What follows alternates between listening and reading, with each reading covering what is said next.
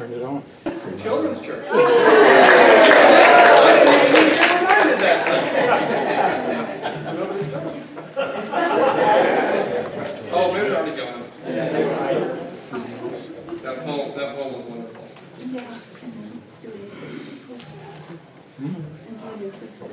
So thank you all for coming. Welcome everybody that is joining us here online as well. I'd like to open us up with a word of prayer. Father, we just thank you for this Lord's Day, and we just thank you for the opportunity to be able to gather here in peace and safety while others around the world do not have that luxury, Father. We ask that you give us wisdom as we dig into your word, and you get me out of the way, and have you speak through me, Father, and just give the congregation just an understanding here and is willing to listen to what we're going to discuss today. As you remind us where our true treasure is, and let us be really reflective on what our desires are in this life. Amen. All right, so second to last Sunday. I'm only with you one more week after this. Went by quick. So thank you again for having me. It's been a true blessing for me. I hope it's been a blessing for you as well. If it's your first time here, just so you're aware, just to recap, we, of course, have been in the Sermon on the Mount for about the last month or so. Sermon on the Mount, if you'd like to turn with us, we're going to start today in Matthew chapter 6, beginning with verse 19. Just a little background, of course. Israel, right now, it is occupied by the Roman government at the time, and we have this theme of kingship throughout the book of Matthew. The Jewish people, Israel, had a desire for and an expectation for a coming king, a king that would deliver them from their persecution, from the oppression that they had been receiving. And this is the beginning of Jesus' ministry, very shortly after his baptism. And he's going along, and the large crowds are following him. And he sees a mountain, goes up on top of the mountain, and then the disciples come and encircle him, and he begins to teach them. The structure on the Sermon on the Mount, it's very important, like I said from the beginning, that we really understand the structure. The first part of Matthew chapter 5 is really the descriptive part. This is where we've been and spent the majority of the time so far. This is describing who the blessed are. These are the ones that are in the kingdom, those who belong to the kingdom of God. And the Beatitudes that describe who these people are, the characteristics of those in the kingdom. The salt and light of how that kingdom goes and actually affects and penetrates a dark and decaying world that we live in. We also discussed the law of God and how that law still exists and is still applicable to man. The three aspects of the law: the ceremonial, judicial, and the moral. And we also had the admonition of Jesus that our righteousness must exceed the scribes and the Pharisees, and that we therefore shall be perfect. Which brings us to chapter 6 and chapter 7, which are more than prescriptive. This is down to the more practical. Okay, you're a Christian, now what? That is where we are at now. What are we supposed to do now? And if you remember last week, Jesus started this off and we discussed three things: giving, prayer, and fasting. And he starts off with, do not be like the hypocrites. So he comparisons of the Pharisees and the scribes, who are the hypocrites, and those who are the followers of the kingdom, who are seeking God with a pure heart. But now, besides giving, prayer, and fasting, there's a lot more to life. So and this is the question I really want us to ask ourselves today. What do those in the kingdom work towards, and what is our purpose and our focus on our life? Why are we here? Which we're going to read and just start with Matthew chapter 6, verse 19. And we're going to go just to verse 24 to start. Verse 19. Do not lay up for yourselves treasures on earth, where moth and rust destroy, and where thieves break in and steal. But lay up for yourselves treasures in heaven, where neither moth nor rust destroys, and where thieves do not break in and steal. For where your treasure is, there your heart will also be. The eye is the lamp of the body. So if your eye is healthy, your whole body will be full of light. But if your eye is bad, your whole body will be full of darkness. If then the light in you is darkness, How great is that darkness? No one can serve two masters, for either he will hate the one and love the other, or he will be devoted to the one and despise the other. You cannot serve both God and money. We've all heard that last part. You cannot serve both God and money. That's very prominent in our culture. The first point I'd like to make today is that Christians must have an internal perspective regarding what you treasure. Ask yourself this: what is it that you are treasuring? Are you treasuring something here on earth? Or do you have heavenly treasure? Jesus is coming with a direct comparison. And again, it stays the same pattern as we see previously. Do not be like the hypocrites previously. Here, do not lay up for yourself treasures on earth. So, what are these treasures on earth? We all can probably have a pretty good idea, and for some people, our treasures are different. Treasures are not always the same. The Christian understands the true nature of an earthly treasure. What does it say here? Where moth and rust destroy. First off, moth and rust, what is that? Time. Over time, everything you own is going to be gone. Everything. Everything you own, everything you hold most dear, most precious, it's all going to be gone. All your physical possessions, eventually they're going to be gone. It's a simple fact that we can intellectually comprehend, but our actions moving towards that purpose is a much different story. It can be much, much more difficult to really internalize that truth. But we know that. Earthly treasures, money, your career, everything you own, okay? It all belongs to an earthly realm. If that is where you are getting your security, that's where you're finding your identity. It's a false sense of security. It's not real. It can be destroyed. Thieves can break in and steal. Okay? You have people, okay? Jeff Bezos, okay? Elon Musk, some of the richest people that we have in the world. They're going to die someday. Everything they own is going to be owned by somebody else. It's not theirs. They can't take it with them. Okay? We need to understand that, and that is to have a true definition of what is a treasure. What is most precious? What is most dear to you in your life? What gives you that sense of security? Jesus is speaking specifically in this area regarding money. Money is universal. It's a universal tool that's used in all cultures, all societies, throughout time. There's a way that you get money and you work for that money, but why are we working for that money? We're working for that money because that money, it's not just money that we're working for. We're working for the peace and the security and the joy that money leads to. That is what we're working for. But as Christians, Jesus says, do not lay up treasures on earth, but lay up treasures in heaven, where neither moth nor rust destroy, and where thieves do not break and steal. Look, this is a direct comparison. A direct comparison between treasure that can be destroyed and treasure that cannot be destroyed. Treasure that is eternal, an eternal treasure. Just a couple verses I'd like you to note down. Colossians 2:3, as well as Philippians 3:8. We can learn a lot from the life of Paul and what he treasured. In Colossians 2:3, Paul speaks that all the treasures of wisdom are hidden in Christ. Our treasure in heaven is not a crown, it's not a mansion in heaven, it's not pearly gates and nice gold roads and the sea of glass. That's not it. If you're going to heaven for that, if you're going to heaven to see your old relatives, your old loved ones, that's not what heaven is. That's not your treasure. Christ is what is our treasure. He is the only eternal one. He's the only one that can actually bring true peace, true security, and true joy. All those other things that we're focusing here on earth, all the effort that we put towards that,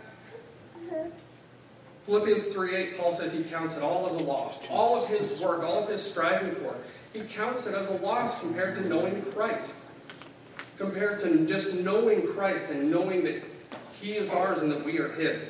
That peace, that joy is nothing compared. I would like us all real quick just to turn just a couple chapters to the right. Go to Matthew chapter 13. verse 44.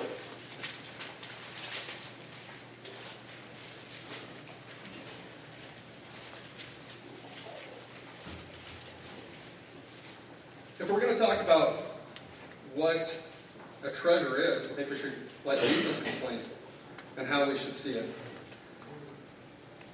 Verse 44, the kingdom of heaven is like a treasure hidden in a field, which a man found and covered up.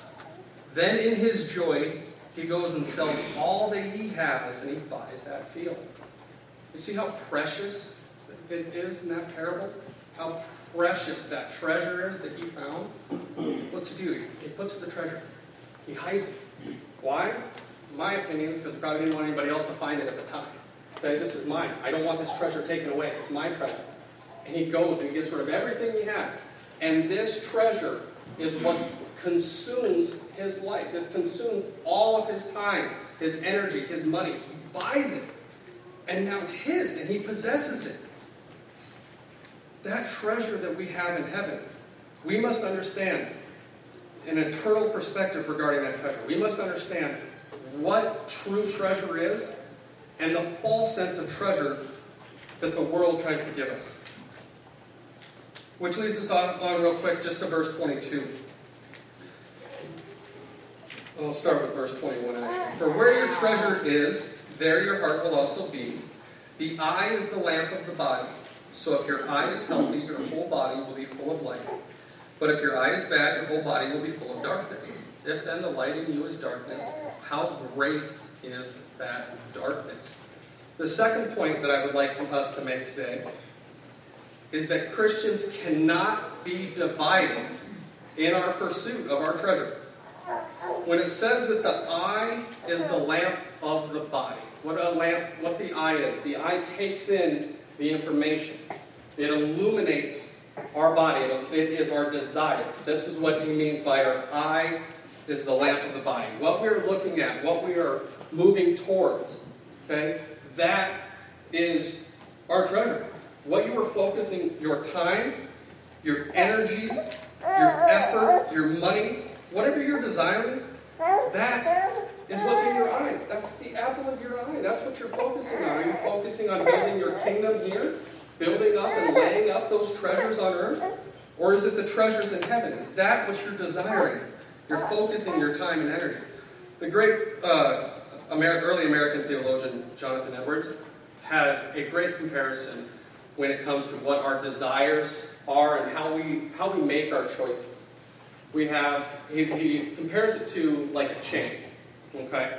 The source of that chain for a Christian, the chief purpose of a Christian is to glorify God. All other decisions are made in light of that chief decision. Why do you want that career? Is it because I want to make enough money that when I'm 65 or 70 I can retire and have a nice house on the lake or a golf course? Is that why you are doing it? Are you working towards your own kingdom, your own goal? Is that your chief end? Is your chief end is life, liberty, and the pursuit of happiness? How are you defining that happiness? We need to understand that chief end for Christians has always got to be Christ. Has always got to motivate. It's the engine behind all of our actions. Behind all of our actions are in light of Christ, are in light of how we truly emotionally we treasure Christ. He's so precious to us. And when you think of precious, think about something in your home. Think about something that you've had for a long time that if it was gone, you would be devastated. Just devastated. Do we have that same feeling towards our Lord? Do we have that same feeling towards the things of our Lord? We've all been guilty of not. We all have. The culture today we live in is not, it's very easy to get distracted. The first thing we have, prone my heart to wander. It's so easy for our hearts to wander. So easy to get our focus away from Christ. we have a pursuit of wealth and the ability to obtain wealth that is very different from any time in the history of man. But one thing that we know from Scripture is the heart of man does not change. The same desire for security, the same desire for wealth, for peace and joy, the Romans had that during Jesus' time as well. The disciples had those same desires. Okay? The heart of man does not change through history. The desire for wealth and possessions, I think, what really struck me is, let's remember who Matthew is. Let's remember what Matthew's role before he became a disciple was. He was a tax collector. The tax collector, as a Jew, was seen as a betrayer he's a traitor to his own people. What did they do? They'd extort money from them. Matthew, as his job, was stealing from the people of God, stealing from Israel, his own people, his brothers. He was stealing for them for his own gain. Why? Because he was safer in the arms of the Romans than he probably was with his own people. So he understands what it means to build up kingdom, build up your own treasures here on earth. This is what Matthew was doing before he came to Christ. It's what many people do before they come to Christ. Their focus and their desires are on the here and the now, and how can I build up my kingdom. The society we have today, we have the Forbes World's Richest magazine. I mean, they put out the richest people in the world, and those magazines, all those magazines that I walk by at the grocery store counter, a lot of people don't walk by them. People buy them. People read them. They're interested in them. They consume. They're consumed by the rich and the wealthy lifestyle. Why? Because they think that these people are have so much joy, so much more peace than us.